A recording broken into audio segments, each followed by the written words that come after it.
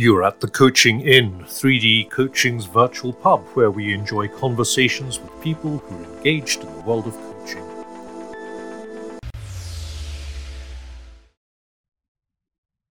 Hello and welcome to this week's Coaching Inn. I'm Claire Pedrick, and today I'm talking to Samreen McGregor, who has a really interesting background humanly and professionally, and has recently written a book called Leader Awakened. Welcome, Samreen. Thank you, Claire. It's lovely to be here today. I'd love you to tell us a bit of your human story, and then we'll talk about the book, but tell us about you. Okay, thank you for that. Well, gosh, there's so many different facets to my human story, but the one that comes to me straight away as I hear you ask the question is who I am and what my life and upbringing and roots project, from that point of view. I was born and raised in Venezuela, and this was in the 1970s, and my parents are from very, very different cultures. So my mother's from Venezuela, and my dad was very fortunate to have met her in the States, having studied with her. And he studied petroleum engineering, and Venezuela is the fifth biggest oil producer in the world. So he followed her down to Venezuela from California. And the relevance of that is, for me, is that I grew up in a very international setting. I went to an international American school. It was an international school, but most teachers were from the States just because of the geographical location of Caracas in Venezuela, the northernmost country. And so I was raised in that very international context. And then when I was 14, we moved to the UK and continued that kind of education, but lived in a very different place. And then we traveled quite a lot throughout my life. My dad had a dream that he wanted us to see the world, and boy, did we. And continue to do so. I think the last few years has been a bit of a slowdown. But yeah, I think that for me is really an important part of my personal, I guess, who I am, my experience, and it typifies the way in which I see myself. And there is a shadow side to that because, with all the curiosity and all the diversity that I experienced as an individual who my dad would call a global citizen when I was a young child, it definitely carries confusion sometimes and a worry about not being rooted and comparisons with people who are. So yeah, that would probably be one of many human aspects to me. Yeah, as you were talking, I was thinking about the word belonging and that wonderful thing from Maya Angelou that says, I belong everywhere, I belong nowhere, no place at all. Yeah. The price is high, the reward is great.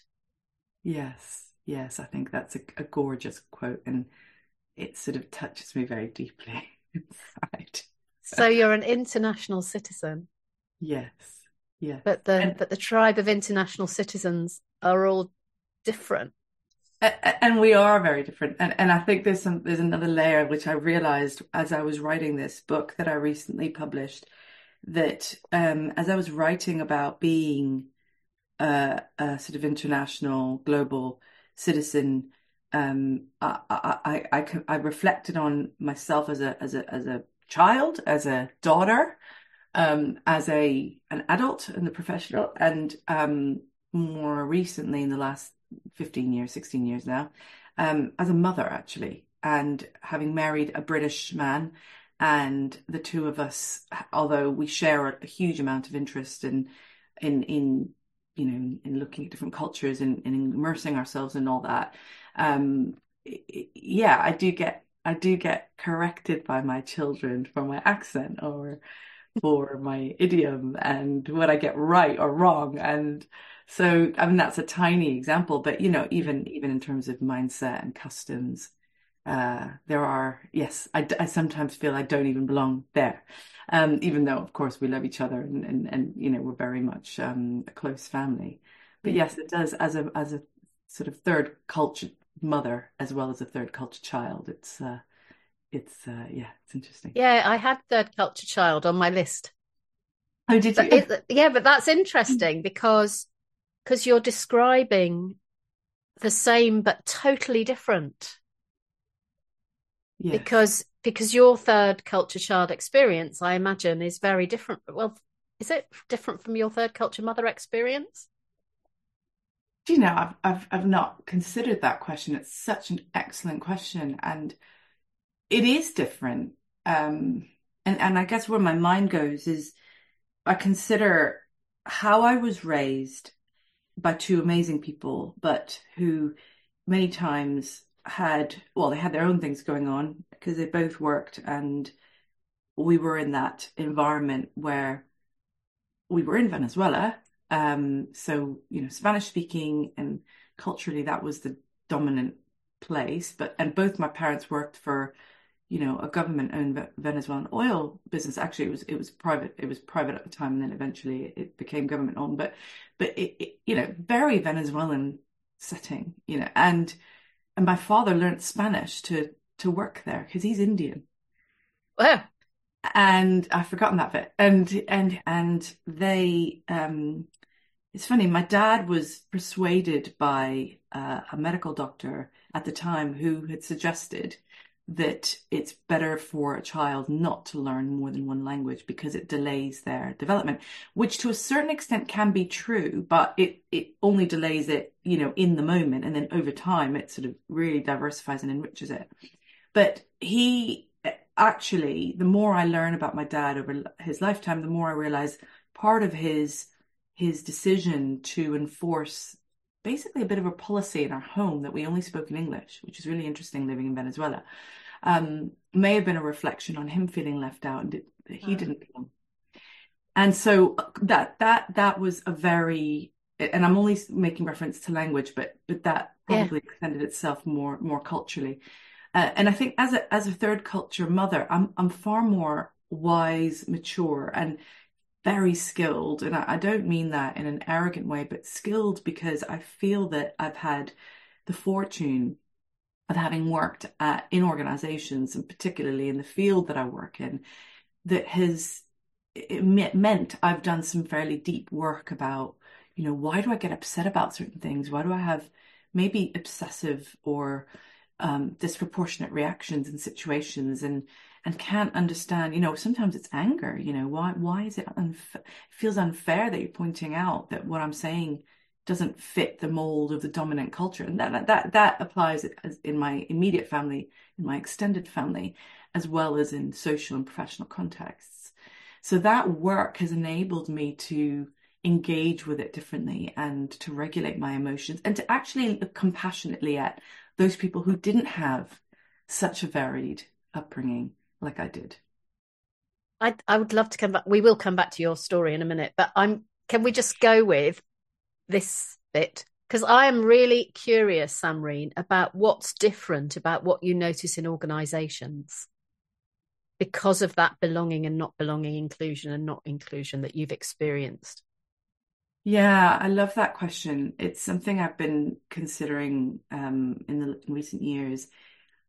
And I guess a little bit of context. So I've been a consultant and then an executive coach for quite a few years now, actually, for 20 years. Coaching really flourished about 15 years ago. And what it's meant is I've tended to work on the margins, so with organizations, not within them. But in recent years, I did work within an organization in this particular capacity, in the same capacity. And I think that context is really relevant because it gave me a very different experience being under the skin of the being that is that organization versus consulting to or coaching to an individual or a team that's set within the organization. And it has made me realize what it has been like. And actually, the fact, I'm going to be honest, I've got a bit of a bias of working on the margins. Yeah. And being not a part of the system and perhaps having the luxury actually.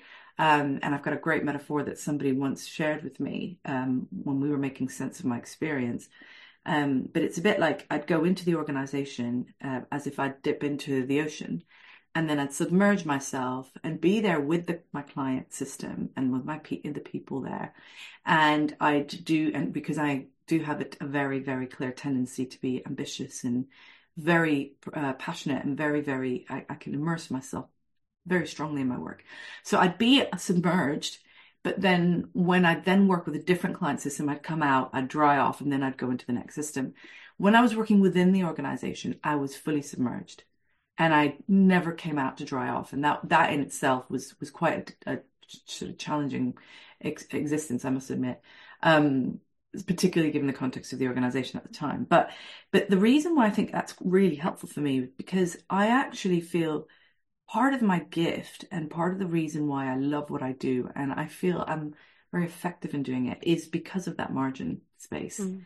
And although it feels like, Christmas time, for example, for a few years, I'd go, oh, I don't have any Christmas parties to go to, other than the ones that I arrange myself with because I subcontract associates. But I don't get invited, and I don't get to go to the fancy dress. And it's really interesting, the things that provoke that sense of not being a part of, not belonging, not being held as something, something that's part of an organization. Mm-hmm. But from a professional perspective, in terms of the functional aspects of my role, I think it's given me an enormous advantage. Wow. There's a lot of themes around belonging and inclusion, aren't there, in your story? Yes. Well picked up, yeah.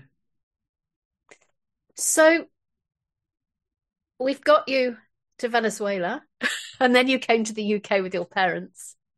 Just pick up from there about your story. So I lived here since, really, but I went to the international school in London, and then from there, because quite a lot of, again, it was very American influenced. It's actually the American school in London, it's called that. And I was in that system, and so I, just following the mold, and following my parents' footsteps, I went and studied in the US, and so did my brother. He was 7 years senior to me, and he was already there.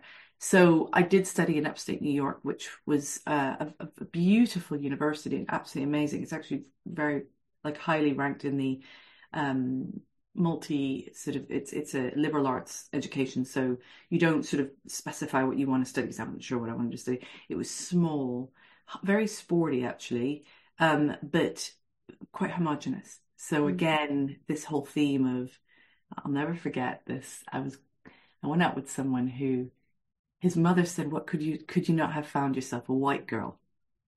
And I'd never ever had that sort of reference made to me, if that makes sense. And in the university, there was also quite a active, students of color group, which I obviously would integrate quite easily with, because there are a lot of Puerto Ricans and lots of different just identities in that group, and so I'd sort of fit in there, but I'd also sort of meander into all sorts of different friendships and relationships that had nothing to do with whether we looked a certain color or came from a different nationality. But I remember that was my first ever proper, if I'm honest, first ever introduction to, I'm not white, I'm something else, and actually it's being associated with something that's not desirable by my boyfriend's mother. And actually, ironically, that boyfriend years later came out and was gay. So it's fascinating how that's evolved. But I studied there. I loved it. Then I came back and I started a profession in portfolio management. So it was private banking, and did that for a couple of years. Loved it, actually. It learnt a lot of my languages. I had studied political science and economics, so it was sort of a really interesting place to start my career. I didn't enjoy making very wealthy people wealthier. So from that very early age, I started to question the purpose of what I was doing and whether I wanted to spend the rest of my life doing this. And then But I had enormous experience. We traveled around Europe. They were setting offices in Geneva, Łódź in Poland, and in Lisbon. And so I would travel to these places and, actually orchestrate quite a lot. And then eventually I decided to do a master's so that I could sort of become a little bit clear about what I wanted to do. And long story short, a really, lovely colleague of mine on the course, towards the end of our studies, had found this interesting opportunity to work at Ashridge, which it was called Ashridge at the time. Now it's called Hull EF.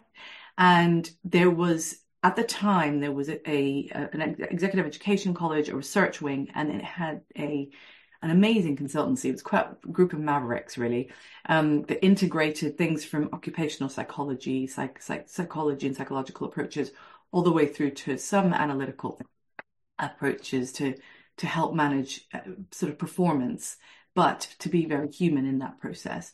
And I was very young, mid-20s, went into that environment, very experienced consultants and professionals, and many of which took me under their wing. And I genuinely grew, like I accelerated through, had really fascinating experiences and learned a huge amount. And at that point, the Centre for Executive Coaching was born. It was around that phase. And I was very lucky because I just happened to be there and played a part.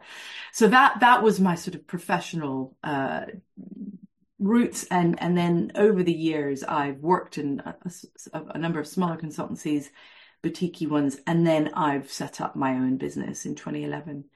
And around that time, I've just worked as a consultant on many projects and as an advisor to organizations in HR, functional areas. But mostly it's my coaching. That's the bit that I absolutely loved.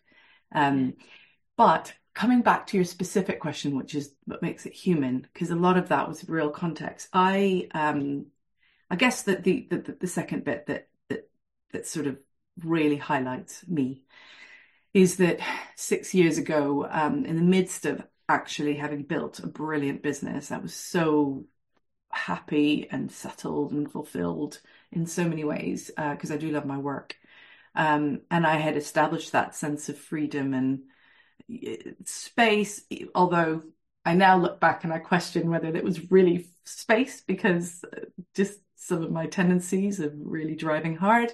And it was April 2017, around that period, just before that, my son started to experience some severe headaches, which got worse. And suddenly, out of nowhere, we learned that he had a brain tumor.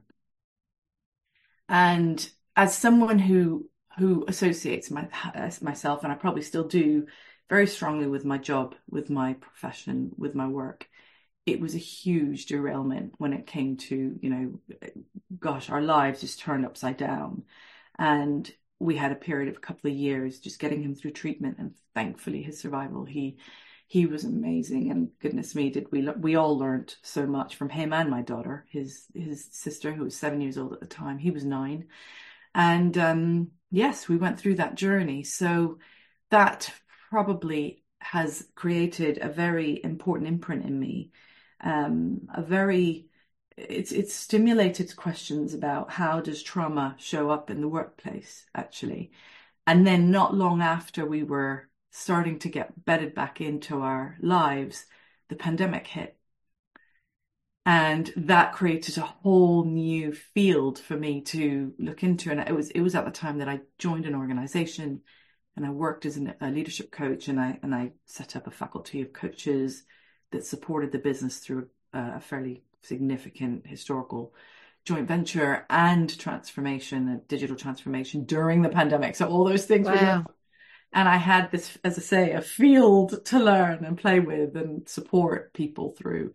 So that question around how do our experiences, even those we don't remember, for whatever reason, how do they play a part in how we interact with people in the workplace now, in the present, has become a real sort of question for me to research, to work with my clients on, and to work with myself on, and my children and family. that's why we're going to call this episode The Human Behind the Leader, Samreen. Oh, lovely. Gosh. Yes. Yes. Because I've just written with Lucia Baldelli a book called The Human Behind the Coach. And one of the things that we're talking about in there is that academic education, coach education gets you a certain distance, but it's our inner experience and journey. It's those difficult human things, and that's a lot of stuff to have in a short time, isn't it? And one of the things that we noticed, but those are the things that develop the qualities that we need as coaches. And having looked at your book, those are the things that develop the qualities that we need as leaders, right? Mm. And you wouldn't wish them on anyone, but they happen. Gosh, yeah, that's a lovely way of putting it. You don't wish them. I remember being in an event in Boston. Actually, we were living there for a couple of months. At the end of it was the third part of the treatment, of my son's treatment, and his radiotherapy was there because they had a particular a technology called proton beam. It's a heavier atom, so because it was right in the middle of his brain, it would be shot in a way that the weight of the atom stops the exit dose, so it doesn't affect the structure as much as the surrounding structures in the brain. And of course, a 9-year-old, they're right in the prime of development. So we were there, and I'll never forget this one event. They invited, the Americans are brilliant about this stuff. They invited a whole bunch of mothers for a morning. It was a Sunday morning. It was beautiful. It was in this lovely hotel.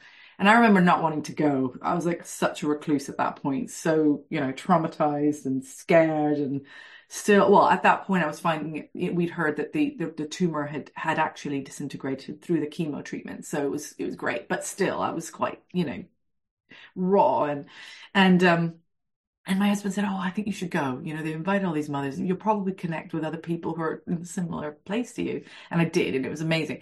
And they had a lady speak. She was in her 20s, and she'd had leukemia younger as a young girl. And she said, "I bet none of you ever signed up to be a member of this club, yet super grateful to be here with those around you." And I remember feeling, oh my gosh, I'd never considered that. But yes, I felt so privileged to be in that environment, having been through what I'd been through with the women in that room. And I think actually it's a really interesting parallel with coaching, because the reason why I wrote the book was partly for my own catharsis, if I'm completely honest. But the other part was I want others to just really be curious about the importance and actually the healing that comes with this kind of work, whether it's in a coaching space, whether it's by writing or by just taking that courage to having that courage to engage with it and stay with it. And I feel that the way I wrote that book was using myself as an example and as a model, as an instrument to show others that it's hard. It's not easy. Of course it's not. And some of that, it might be uncomfortable to read or engage with, but actually what comes from being there is a privilege. It's a huge privilege. So yes, I wouldn't have said it any other way. I thought it was lovely the way you described that. And every leader has a story. And as you're talking, I'm thinking, isn't it interesting how often we choose to keep our backstory as the backstory, or we feel under pressure not to be able to share that. Yes. And that has consequences on our work.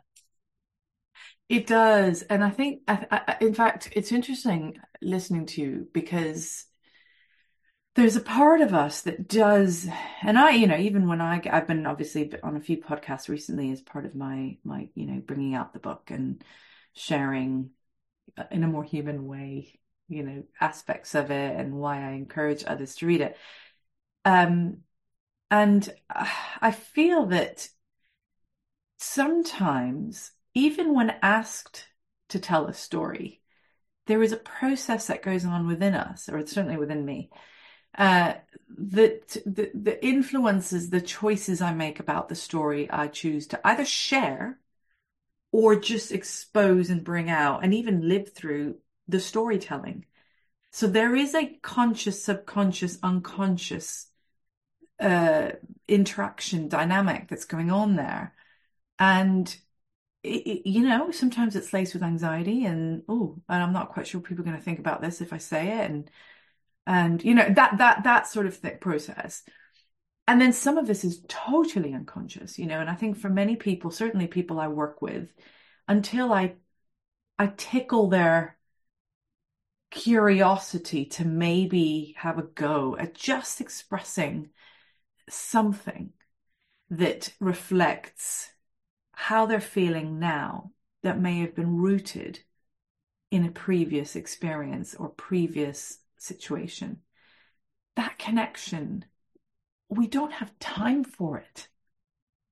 And unless someone creates a space and holds it with lacking in judgment, but with real sort of acceptance, why on earth would most people do that? So many things. Sorry, I'm bombarding you.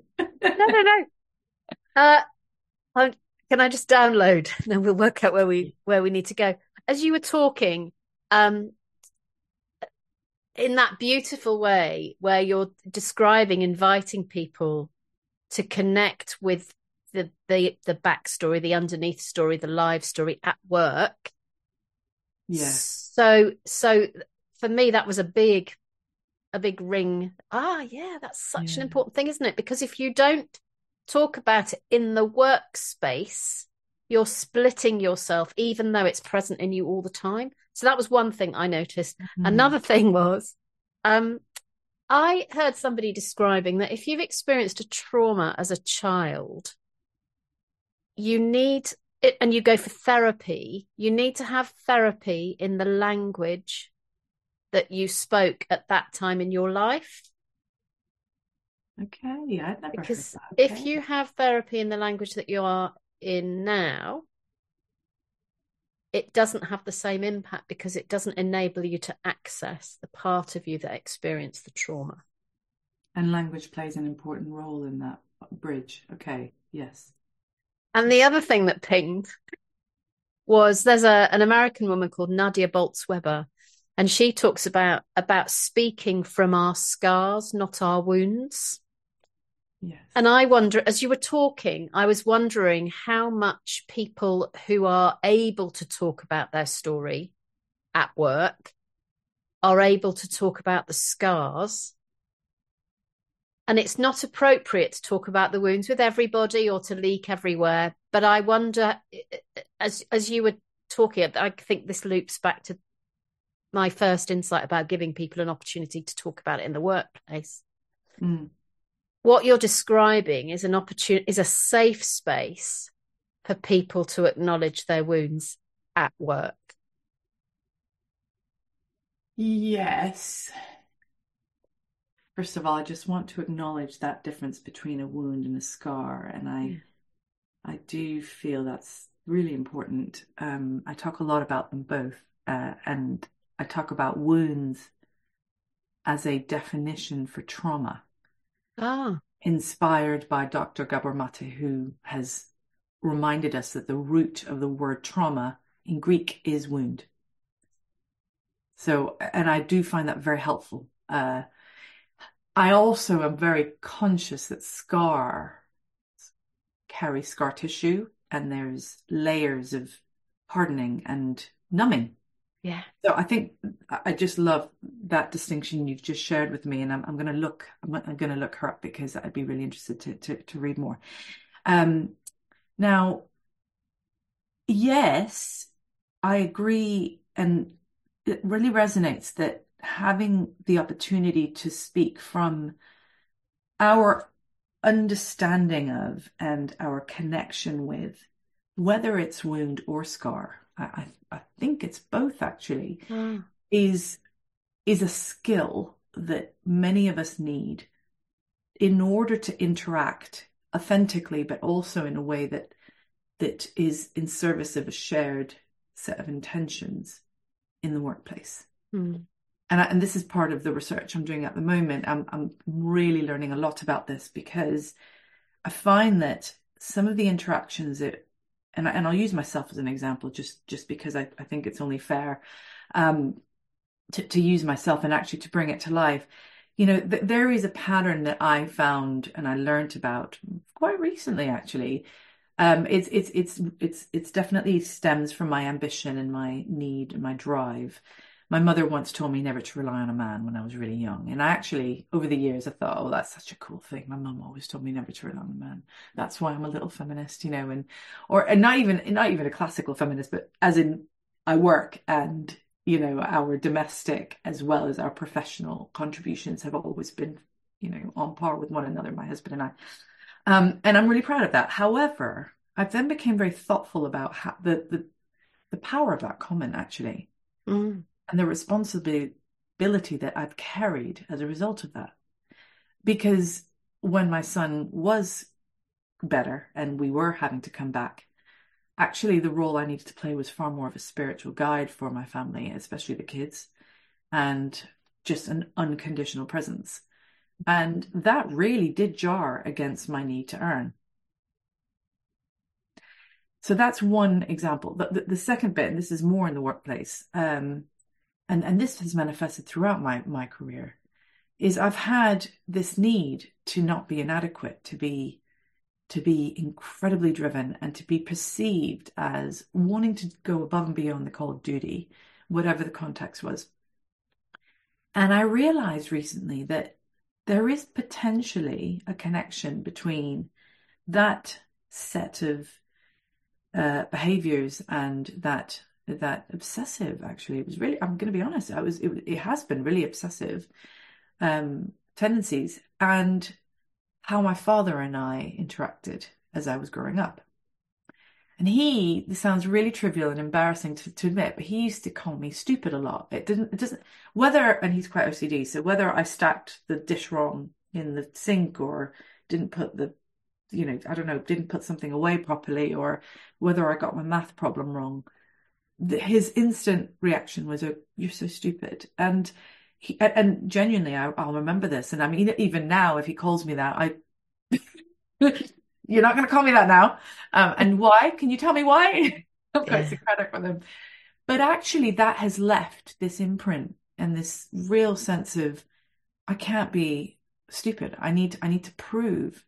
And that has been a really unconscious driver for how I've become a professional, even as a parent and a wife, as a friend. I'm always having to compare myself. I'm noticing myself compare against several measures that sometimes are like, why am I even doing this? So, and that has been a very recent insight, actually. So that process, because I'm now aware of it, if I'm in an interaction with a colleague or a client and something comes up where I'm noticing myself either expect too much or feel defensive, that they haven't perceived what I've done as good enough, or even worse yet, I'm craving this recognition that what I've done is outstanding. I now can catch myself and I can have the conversation with the person in the moment. But I needed to do that work to truly understand the weight of these situations. And when you described coming back with the children and in the time after he'd had his treatment, I heard in that, as you were speaking, something about it was your presence, it was your being that was the most important thing that you were doing. And a lot of what you've talked about in this conversation has been about doing.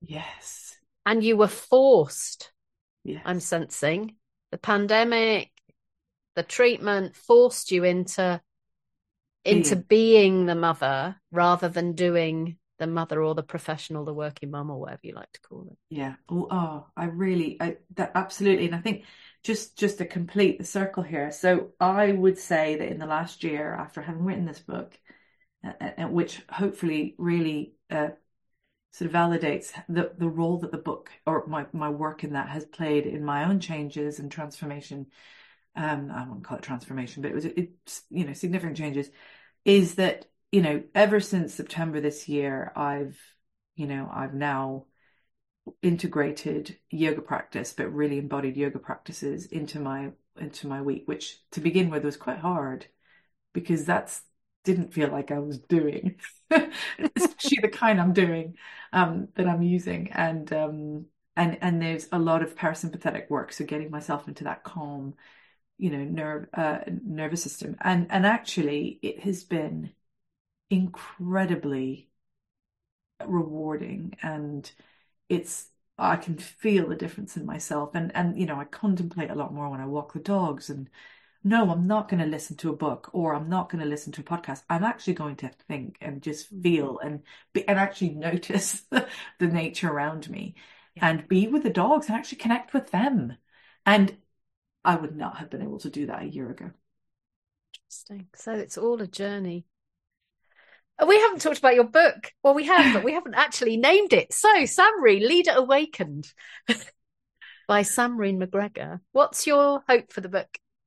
Oh, lovely. Thank you for bringing it up. So it's, as I said to you, it's, the process of writing it has already, fulfilled an unexpected hope, put it that way, in supporting myself and my work with myself. But also it brings out a lot of client stories. So really my hope is that a reader will pick it up, and some of the most rewarding comments have been, I've picked it up, I've read it, been a bit sort of, oh my gosh, I wasn't expecting this, because it's so real. It's so, I noticed there's a lot of work and research, and, to use your language, academia, that goes into helping us understand concepts, helping us make better use of our cognitive progression and understanding of things, whether it's vulnerability or whether it's emotional intelligence, all of these. But I think we are better at talking about these concepts rather than engaging with them ourselves, even those in an academic profession. And so my hope was, I don't want to talk about it. I want to show it and demonstrate it and encourage you to do the same as a reader.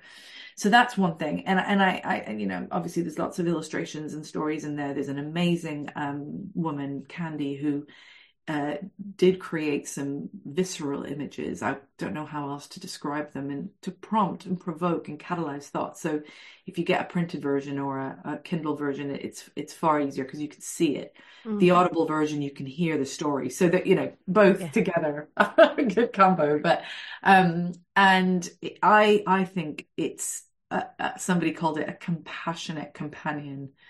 So, and this is the perfect time of year, because if you wake up on the 1st of January, anytime around this period, is to really reflect back on, where have I come from? Where was I heading? Where am I heading now?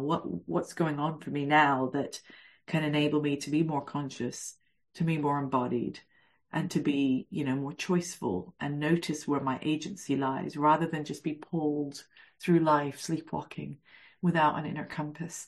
And that's what the book is for. The book is to help wake us up, and to keep us connected with ourselves, and to have that far more conscious compass that helps us to navigate life more choicefully. Wow. Being connected with our humanity.